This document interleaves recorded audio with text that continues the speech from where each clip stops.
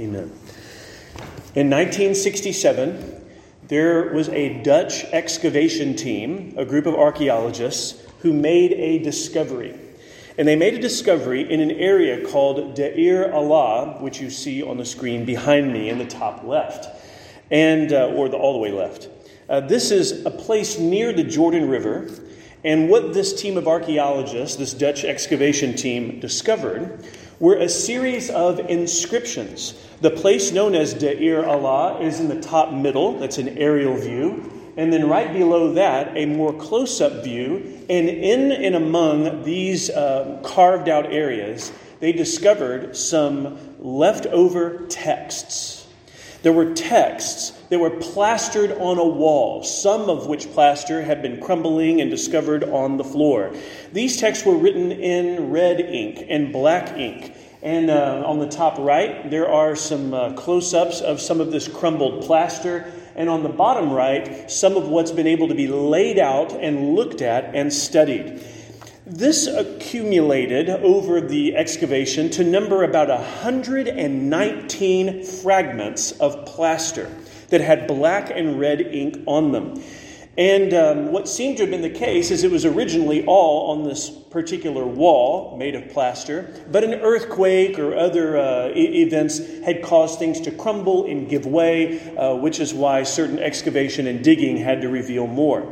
Now, you might be wondering, why am I bringing this up at the beginning of Numbers 22? Oh, because these inscriptions talk about a person named Balaam.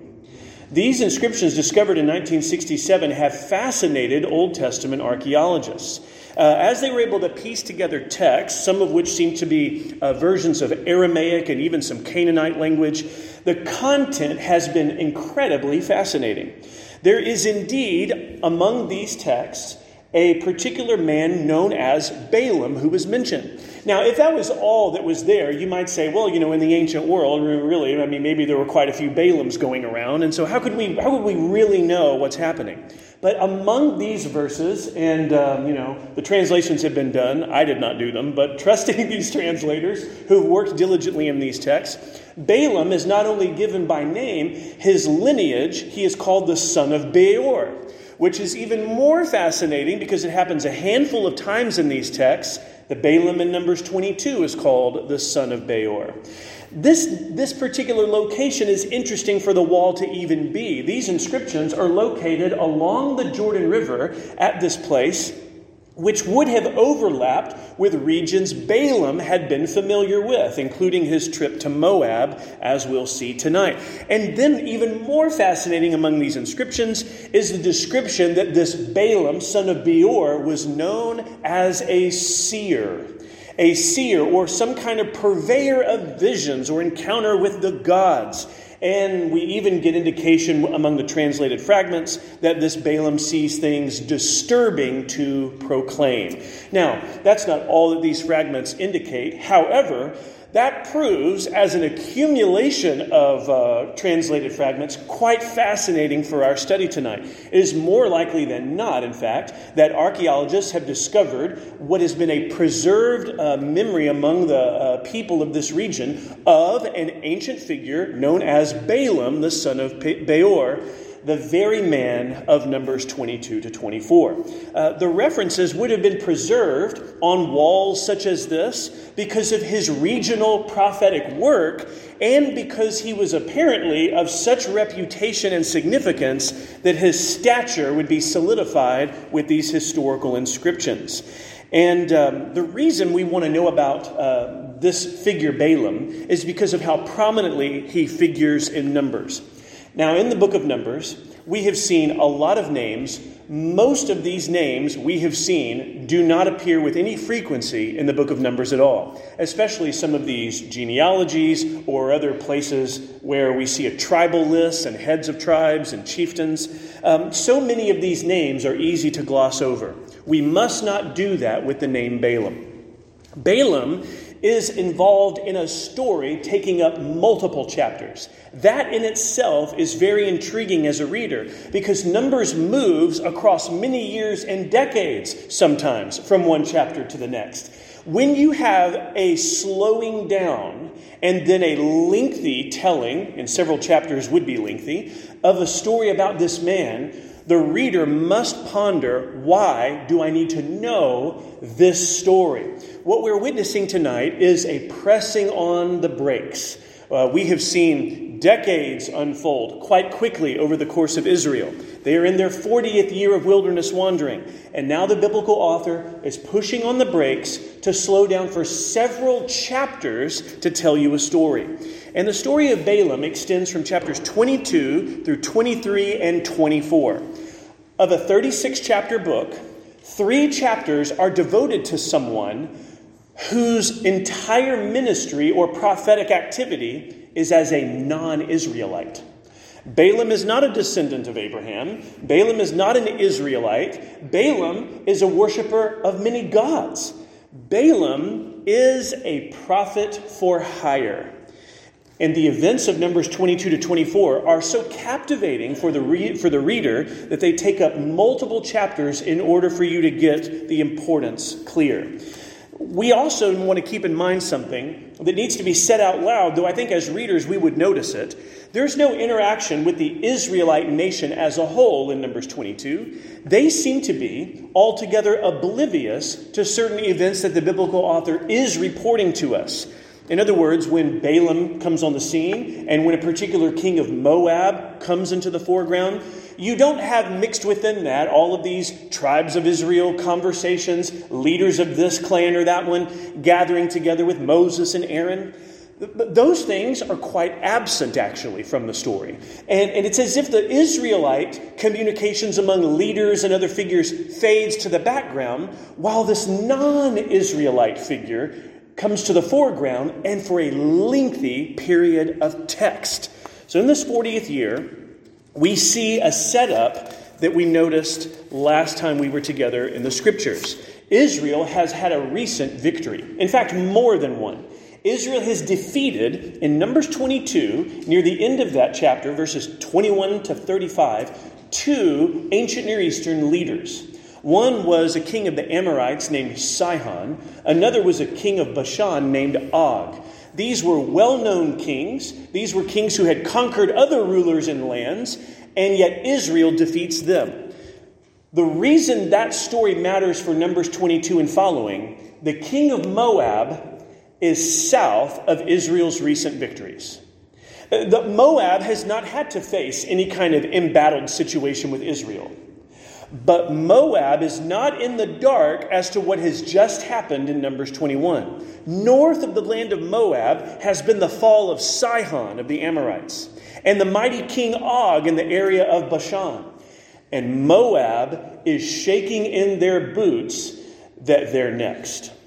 So the king of Moab wants to hire a prophet who will curse Israel so that they will be weakened and Moab can then defeat them. The motive behind the events of Numbers 22 is the fear of a king who believes he must be outmatched, and so we must throw it to the gods to settle. We need a prophet who's going to invoke the deity of Israel and call upon curses for the Israelites so that they will not conquer Moab. Numbers 21 is necessary, in other words, to help us see why the king of Moab in this chapter is so afraid. Recent victories have filled him with a dread that politically he is now in grave danger. Balak is the name of this king of Moab, and his fear is reported in verses 1 to 4. It tells us that then the people of Israel set out and camped in the plains of Moab beyond the Jordan at Jericho.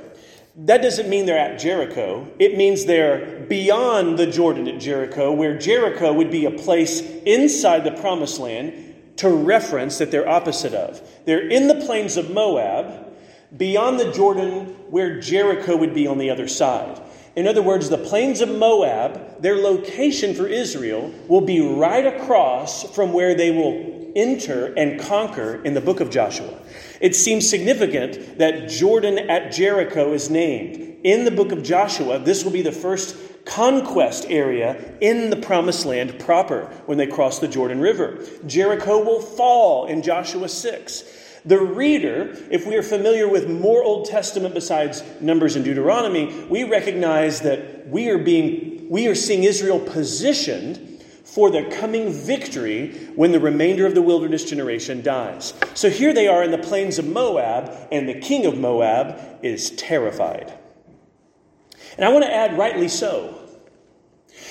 The reason he ought to be terrified is because he used to have more land than he does. What we discovered on Sunday morning together is that the king Sihon took some of his land. And so when the Israelites defeat those Amorites in Numbers 21, some of that geography that was up for grabs had earlier belonged to the king of Moab. So let's imagine him working out this logical train of thought. Sihon, who defeated me, has just been defeated. So I most certainly stand no chance, okay? In other words, the people who've just defeated me have fallen to the Israelites. I am in a world of trouble. Okay, so the Israelites come against me. What am I going to do? The Amorites, who earlier defeated us, have now fallen to them. It tells us in verse 2 that this man Balak is called the son of Zippor. Balak, the son of Zippor, saw all that Israel had done to the Amorites. You know, the news was just talking about it. It was a 24-hour news cycle there in Moab, right? This is just on constantly. And they're just seeing the horror and the images and the reports, right? The Amorites have fallen. And Balak is just white-knuckled and panting and knees are weak. And it says he, in verse 3, was in great dread of the people because they were many. He's dreading the Israelites. Moab, and I think this means King Balak representing them, but also others among him, they were overcome with fear. Notice the language and how extreme it is. He wasn't just somewhat worried. He was in great dread. Moab was overcome with fear. This language is not mere hyperbole. It's to say that's what motivates the actions that follow, the extreme fear gripping Balak and his Moabite nation.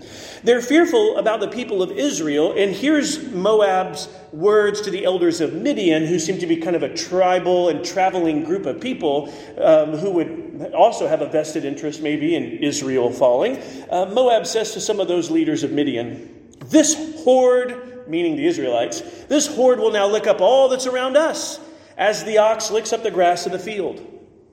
Well, if you have enough oxen who are hungry enough, they're just going to destroy your area because of licking up all the grass around them, eating it all up. He's saying the Israelites are going to be like that. They're going to come into our Moab place. They're going to come to our vineyards and lands. They are going to take care of this ground like ox take care of grass. And that's going to be it. They're going to lick it all up. It's going to be devoured. It's a picture of being consumed. Now, we are reminded that earlier in the Torah, we have, in these 5 books of Moses, the second book, the book of Exodus, which also reports a fearful ruler who looked at a multiplying, increasing people and was filled with dread about what to do.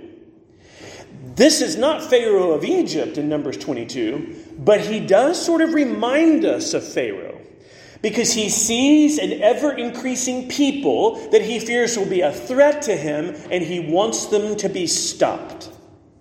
Now, the Pharaoh of Egypt took some drastic measures. Tells the midwives that every time a Hebrew male baby is born, they're to kill that child. The Hebrew midwives disobey Pharaoh's order, and rightly so. And Pharaoh will later try the decree at the end of Exodus 1, and into the beginning of Exodus 2, that the babies would be thrown into the Nile River when born. And it's in order to stop what they perceive to be a growing political threat. Here, the Moabites and some of these Midianite elders are like Pharaoh of Exodus. And just as the Lord overpowered by his mighty hand and outstretched arm the wiles and malicious acts of Pharaoh, we are prepared as readers to see him protect Israel.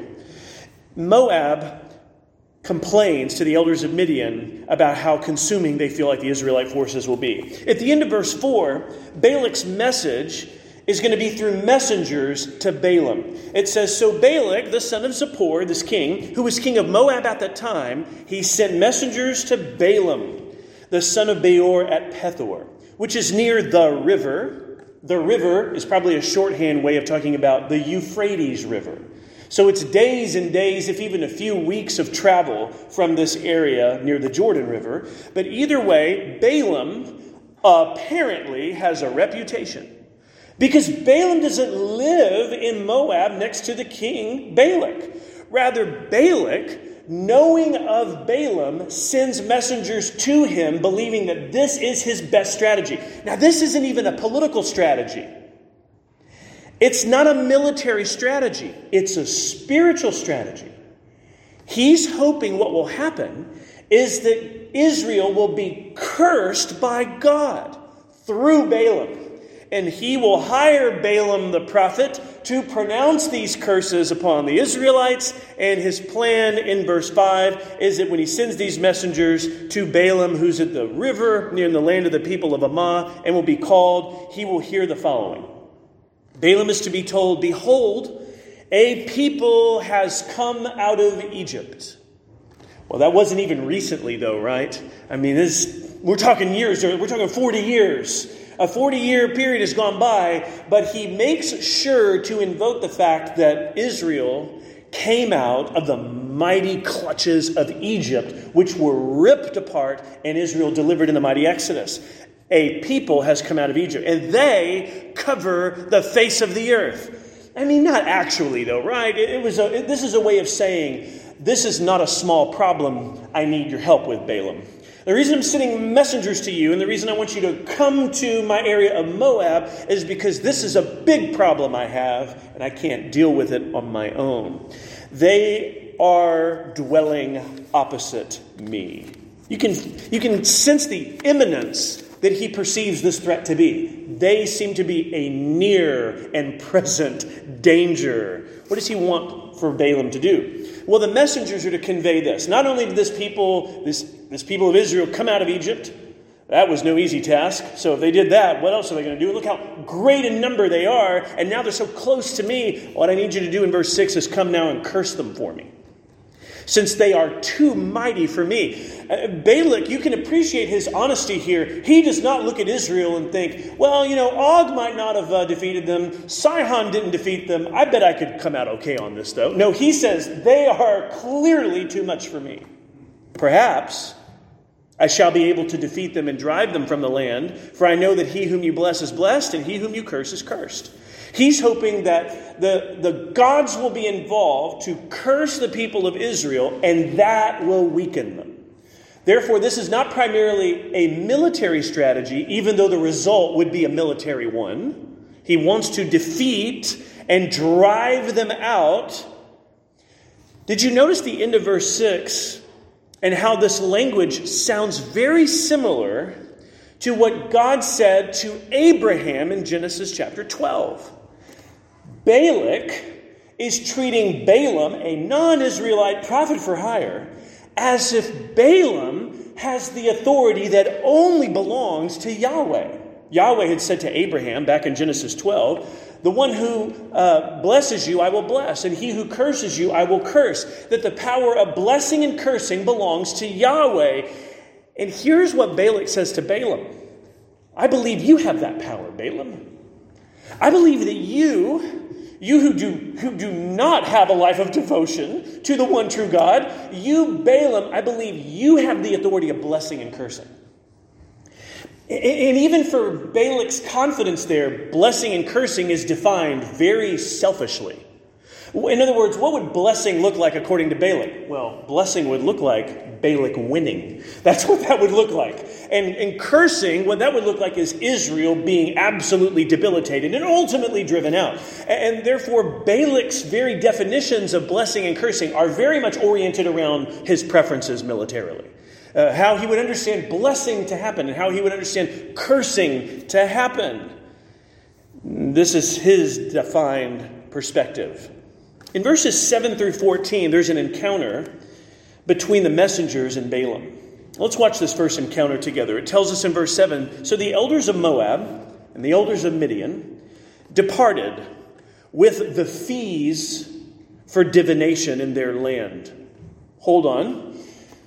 Fees for divination. What are we talking about here? Well, again, this helps us recognize that Balaam, like there were cases elsewhere in the ancient Near East, was someone who had a reputation of trying to contact the gods, of reading the future, of perceiving into the unknown, of pronouncing things with some kind of spiritual authority, and he expected a check in return. In other words, this was a prophet for hire.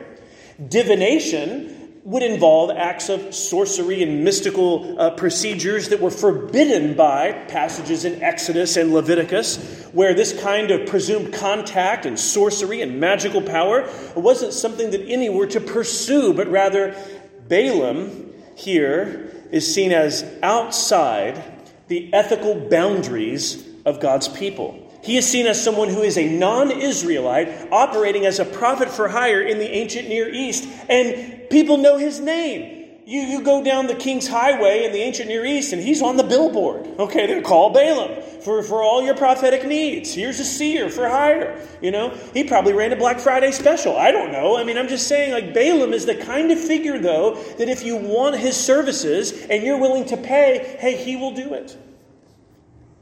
Maybe Cyber Monday, I don't know. But in verse 7, they came to Balaam. They gave him Balak's message.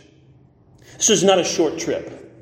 We're talking about probably a few weeks of travel from the Jordan River over to the Euphrates River. Well, here's what Balaam says. Lodge here tonight. Now that in itself would have been a great relief. It's like, well, we've gone so far. Thank you for the opportunity to have some hospitality and stay here for the night. We don't have to immediately go. That wouldn't have been desirable at all. So lodge here tonight and I will bring back word to you. And the reason this is probably something that involves a night that will pass is not only because Balaam is being hospitable. Ancient Near Eastern people were known for that. Give lodging for someone who's been traveling far. But he says, I will bring back word to you as the Lord or Yahweh speaks to me. So the princes of Moab stayed with Balaam. It's likely that we should understand Balaam here as expecting some kind of dream encounter that will happen in the night.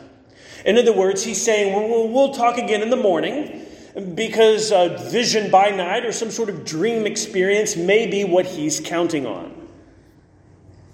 And whatever he expected to happen, whatever he hoped to have manipulated or passed along with some sort of word, this is what happens in verse 8.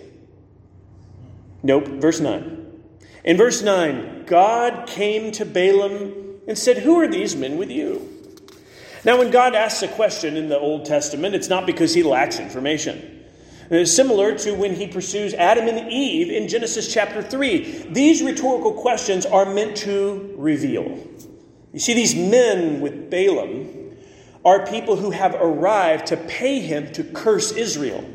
And Yahweh is the God of Israel, who will keep covenant with Israel, his promises to Israel. He has an inheritance to give to Israel. And it will come to pass in the book of Joshua that the land of Moab will be inhabited by tribes from Israel. Moab is worried. Balaam is invoked for services to curse. And God comes to Balaam. Before the book of Numbers, we have recognized the Lord revealing himself in interesting ways. We have seen that the Egyptian Pharaoh in the days of Joseph has dreams that need to be interpreted. In Genesis 41, you see this. Later in the book of Daniel, Nebuchadnezzar has a dream in Daniel chapter 2 and in Daniel chapter 4, which Daniel must interpret. It can be the case in the Old Testament that something extraordinary and unexpected is revealed by God to some kind of pagan figure. God comes to Balaam. We should not use this as any kind of confirmation. Oh, Balaam must be a worshiper of Yahweh. That is not what we see after this text. Numbers 22 will not tell you everything you need to know about Balaam. You need more chapters and texts that will follow to give you a fuller sense of who this character is. He is not all that he appears to be. So God comes to Balaam, who are these men with you? And Balaam says to the Lord, Balak, the son of Zippor, king of Moab, has sent to me, saying, behold, a people has come out of Egypt, and it covers the face of the earth. Now come, curse them for me. Perhaps I should be able to fight against them and drive them out. Now you also can recognize here how thorough Balaam is with his answer. Balak had sent messengers saying, behold, a people's come out of a people's come out of Egypt. And here the Lord says, who are these people? And Balaam says, well, so Balak has sent messengers saying a people has come out of Egypt. And then also the messengers were to say to Balaam, they have covered now, these Israelites have covered the whole earth. And Balaam says that to the Lord as well. The messengers of Balak invite Balaam to come and curse them. And Balaam says that part too. In other words, Balaam is conveying the little bullet points here of what the messengers have said from King Balak. Perhaps I should be able to fight against them and drive them out. It's clear from Balaam's answer to the Lord, he has not withheld anything the messengers said. He gave it all. Not that the Lord wouldn't know, but Balaam is on the same page. And he accurately relays the message. The Lord says to Balaam, you shall not go with them. You shall not curse the people, for they are blessed.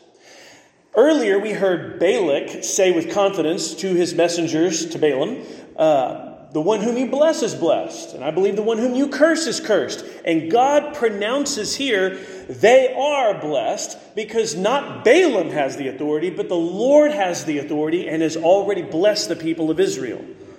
You shall not curse the people. This is a prohibition. Balaam is forbidden to do this. He is forbidden to follow King Balak's urgent matter. You shall not go, because to go with them would be to go and accomplish Balak's wishes. That's what a prophet for hire does. He is summoned, and when he arrives, he does what he's paid to do, and that is curse the people. And the Lord says, you shall not go. You shall not curse the people, for they are blessed. This alludes very clearly to the Abrahamic promises and covenant from Genesis. Balaam does not have the authority Balak thinks he does. And that's one of the main lessons from chapters 23 and 24. Though Balak desires Israel to be cursed and defeated, the Lord's blessing is more powerful and his promises more sure than all of Balak's intentions and greater than all of Balak's money. You shall not curse the people, for they are blessed. So in verse 13, Balaam rose in the morning, and he said to the princes of Balak, go to your own land, for the Lord has refused to let me go with you. We're not told here that he shares anything else. In fact, part of what the messengers had said to them is, come and curse them. Balaam just says, the Lord has refused to let me go with you. But he doesn't say the Lord has blessed them. He doesn't add all of the information from this encounter with the Lord in his response the next morning to the princes of Moab. He simply says, he simply says in verse 13, the Lord has refused to let me go with you, which is true. It's just not all of the information. And then the princes of Moab rose and they went to Balak. Can you imagine arriving after all of those weeks? And King Balak is ready to receive you. And it's only the same people who left all those days ago. There's nobody with them. Balaam isn't there. There must have been a grand, epic disappointment. They go back to Balak and they say, Balaam refuses to come with us. And even that wording is interesting. Because Balaam says, the Lord refuses to let me go. But they don't say that to Balak. They just say, Balaam refuses to come with us. But isn't it a little more complicated than that? I mean, that's not quite on the nose. Rather, Balaam had waited till the next morning, and an encounter with the Lord resulted in very clear prohibitions and a grounding of that prohibition in the reality that Israel is a blessed people. So not only does Balaam not tell the messengers all the information, when they return to Balak, they don't convey all of the information either. But there's a second encounter. Whatever the king promised, whatever the check was going to be made out to, whatever honor and treasure he was going to give Balaam, the king had second thoughts and said, I can do even better than I thought initially. I'm going to up the ante. The king refuses to take no for an answer. Because listen, if you're the king of Moab, I would reckon that you probably get what you want most of the time. I bet if you're the king of Moab and you've got all this treasure at your disposal and an army and messengers to serve your court, that if your administration says, I want this person to come here for this price and they refuse, you might say, well, then I'm not taking no for an answer. Let's send back for another negotiation. What we're watching in verses 15 to 21, the end of our passage tonight, is a second encounter, continued negotiations. That's what we're witnessing here. Once again, Balak sent princes, more in number and more honorable than these. It makes me think of a Godfather situation. I'm going to make him an offer he can't refuse kind of thing. I'm going to send all of these people with all of this status and all of this pomp and circumstance. And then Balaam is just going to feel so compelled and so honored and privileged that this was just going to be like a knife through butter. He's coming. No question. So more in number, more honorable than these. Friends, we have to recognize there are plenty of people who do religious things who are like Balaam. They can simply be bought. That pour on enough prestige and social this or that, or money or honor, then they will dance to that beat. In other words, Balaam here is going to end up going. And Balak's surprise is in store in chapters 23 and 24 as well. But the Lord had prohibited Balaam from going. The Lord had said, Israel is a blessed people. You shall not curse them. It can't happen because God says it can't happen. And yet this second round is going to result in some more deliberation on Balaam's part. They arrive, these princes do, from Balak. They're more in number and they're more honorable. And in verse 16, they come to Balaam and they say, Thus says Balak, the son of Zippor, let nothing hinder you from coming to me. For I will surely do you great honor, and whatever you say to me, I will do. You can't get a bigger blank check than that.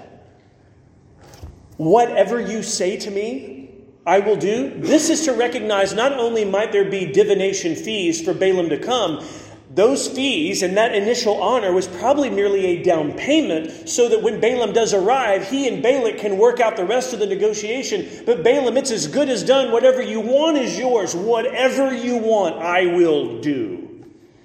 Oh my goodness, that must have been very appealing. Great honor. Whatever you say to me, this is the king of a nation in the ancient Near East promising this kind of honor and bestowal. Come curse this people for me. Well, Balaam, you know what he doesn't do? Balaam doesn't say, you guys get out of here. He continues the conversation. He answers and says to the servants of Balak, Though Balak were to give me his house full of silver and gold, I could not go beyond the command of the Lord my God to do less or more. And now at first you think, okay, that sounds like a pretty good response. This is like a no, isn't it? But then he says, so you two, please stay here tonight that I may know what more the Lord will say to me. Well, hold on. Hold on, Balaam. I mean, you almost get a sense of wise manipulation and negotiation, and I mean wise in a prudent sense, a shrewd sense on Balaam's part, where he says, you know what, guys, listen, I can't come, even for Balak's very house, even if it's full of silver and gold, I can't go against, the Lord's refuse. It's as if he is continuing to instigate further conversation. Rather than viewing verse 18 as shutting it down, I think we should see verse 19 as keeping it going, saying, let me go ahead and we'll spend the night here, and then I'll let you know what more the Lord says. But hasn't the Lord already said? Right? So we should have an eyebrow raised for thinking of Balaam wait a second. Is he really against going? Or is it simply a matter of getting to the right price and he's trying to make it seem like there's just nothing? Let me just see what the Lord says, guys, because I just don't think even if I had Balak's house full of money that I would go. Well, in verse 20, God comes to Balaam at night. And he says, if the men have come to call you, rise, go with them, but only do what I tell you. This should imply, I think, a dream, some kind of visionary encounter in the night. similar to what Pharaoh had experienced or Nebuchadnezzar had experienced in Genesis and in Daniel. But the reader here is no doubt perplexed that though God had said earlier, "You shall not go," the Lord says to Balaam, "If the men have come to call you, rise, go with them, but only do what I tell you." Now, there are some lingering questions that we will deal with in our next time together, but this at least raises the question for the reader: why is it that this encounter seems different? And why is it that in verse 21 it says, "So Balaam rose in the morning and saddled his donkey and went with the princes of Moab"? It does not say he woke up the next morning and said, the Lord says, I'm only going to say what he tells me, and listen, he already told me that people are blessed. Balaam doesn't tell any of them that. So he goes, knowing what the Lord has said about the Israelites, "They are blessed, you shall not curse them." But he doesn't tell that to the princes of Moab. He arrives with the leaders of Moab and Balak thinking he's going to come and do what? That he's a prophet for hire, ready to curse the Israelites, when the Lord has already said, "You will do what I tell you to do and only say what I tell you to say." He rises and saddles on his donkey and he makes his journey. A journey that would have been quite a number of days, traveling westward from the Euphrates area all the way toward the Jordan River. Now, we should consider what lies ahead in the story of Balaam. He's going to journey on this donkey to Moab, and there's a whole lot that needs to be said about what happens there with this journey on the donkey in the Balaam situation. That's the second part of Numbers 22. We will handle that together on Sunday morning. Numbers 22 to 24 is a fascinating section of Scripture, especially in the Old Testament book of Numbers, where so many verses in chapters 22 to 24, all these three chapters are devoted to the oracles, or the arrival and oracles of Balaam. But we are going to be later told in Numbers 31, the Israelites will put Balaam to death. He does not live on beyond this book into some later era of Israelite conquest or join them later. In Numbers 31:8, we are told that there were Israelites who had put Balaam, the son of Beor, to death with the sword. The book of Joshua confirms that. According to chapter 31:16 in the book of Numbers, Balaam had earlier facilitated acts of apostasy among the Israelites. And we don't read about that coming in Numbers 22. We do find out about that later, and it probably references Numbers 25, which happens right after these Balaam oracles end, where Israel commits unthinkable acts with Moabites and engages in apostasy before the Lord. Balaam is involved in this. Balaam does not fear and love Yahweh. Neither did the Pharaoh in Genesis. Neither did Nebuchadnezzar in Daniel 2. We shouldn't look at Numbers 22 to see Balaam as some true Yahweh worshiper, but rather the Lord, in an extraordinary way here with Balaam's life, revealing things about the Israelites that Balaam hasn't divulged to those who are paying him. Paying him seems to be what motivates let me go ahead and sleep one more night on it, and we'll see if the Lord has anything else to say. Balaam is interested in this idea of gain. That's not only implied in the Old Testament, the New Testament is crystal clear. Listen to 2 Peter 2. In 2 Peter 2:15, it talks about false teachers that Peter has to write about. And they are compared with the Old Testament person named Balaam. It tells us in 2 Peter 2 that these false teachers have forsaken the right way and they've gone astray. They have followed the way of Balaam, the son of Beor, who loved gain from wrongdoing and was rebuked for his own transgression. 2 Peter understands that Balaam is someone who transgresses the commands of God. Peter sees, just as we can imply from the Old Testament already, that Balaam's interest in money may be a motive, and in 2 Peter 2 it's quite clear. He loved gain from wrongdoing. In other words, he's willing to do what is wrong if the benefit seems appealing enough. And it just seemed at first that he wasn't as driven. He has this encounter with the Lord the first night, he sends them back, washes his hands of that, but then, days and days later, they show back up. looks through the peephole. I've seen them before. And then they continue with the message from Balak. I want to give you anything you ask for. Balaam's like, well, maybe I should sleep on this one more time. In Jude, verse 11, Jude writes about false teachers and says, woe to them, for they walked in the way of Cain and abandoned themselves for the sake of gain to Balaam's error. Balaam's error is forsaking what is pleasing to God for the sake of something worldly, being driven by that. In Revelation chapter 2, verse 14, Jesus says, I have a few things against you. You have some here who hold the teaching of Balaam, who taught Balak to put a stumbling block before the sons of Israel, so that they may eat food sacrificed to idols and practice sexual immorality. Well, Revelation 2:14 is arresting to the reader because it invokes language there that with Balaam's activity, it was a facilitating of both idolatrous and immoral actions among the Israelites. Balaam, in Numbers 22, is not what he appears to be. Someone who may truly know and love the Lord and be a true prophet of the Lord and come to do what is best for the people of Israel. More texts will reveal over time the true character of Balaam. And in the New Testament certainly confirms it. Balak wants Israel to be cursed. Balak wants Israel defeated. This story sets up a series of chapters that will cause us to think about the fact that the seed of the serpent is positioning itself against the people of God. The Moabites, representing the seed of the serpent, want the seed of the woman to be vanquished. Now, of course, this, for the Bible reader, on the timeline of the Torah, gives us reason to say, well, okay, if the Israelites were to be dispossessed from this area, if they were to be defeated and driven away, what would that mean for the promises and covenants of Yahweh? Because he has promised that Abraham's descendants will dwell in that land. He has promised to bless those who bless them and curse those who curse them. What if Balaam curses Israel and they are defeated by the Moabites? What would that say about Yahweh? What would that say about his character, his goodness, his wisdom, his faithfulness? The reader is being given opportunities to have this set up for us. Setting up the questions, can we once again see the faithfulness of Yahweh?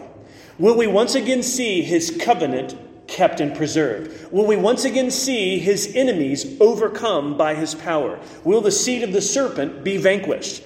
Balak intends to invoke the spiritual powers and principalities, if you will, to defeat the people of Israel. So it makes us ask even larger questions than military ones. Is God, God of the heavens and the earth, greater than and supreme over all principalities and powers? Balak is hoping not. Balak's putting all of his chips on Balaam. And he's wanting Balaam to come, and for whatever price Balaam will name, I want you to curse the Israelites.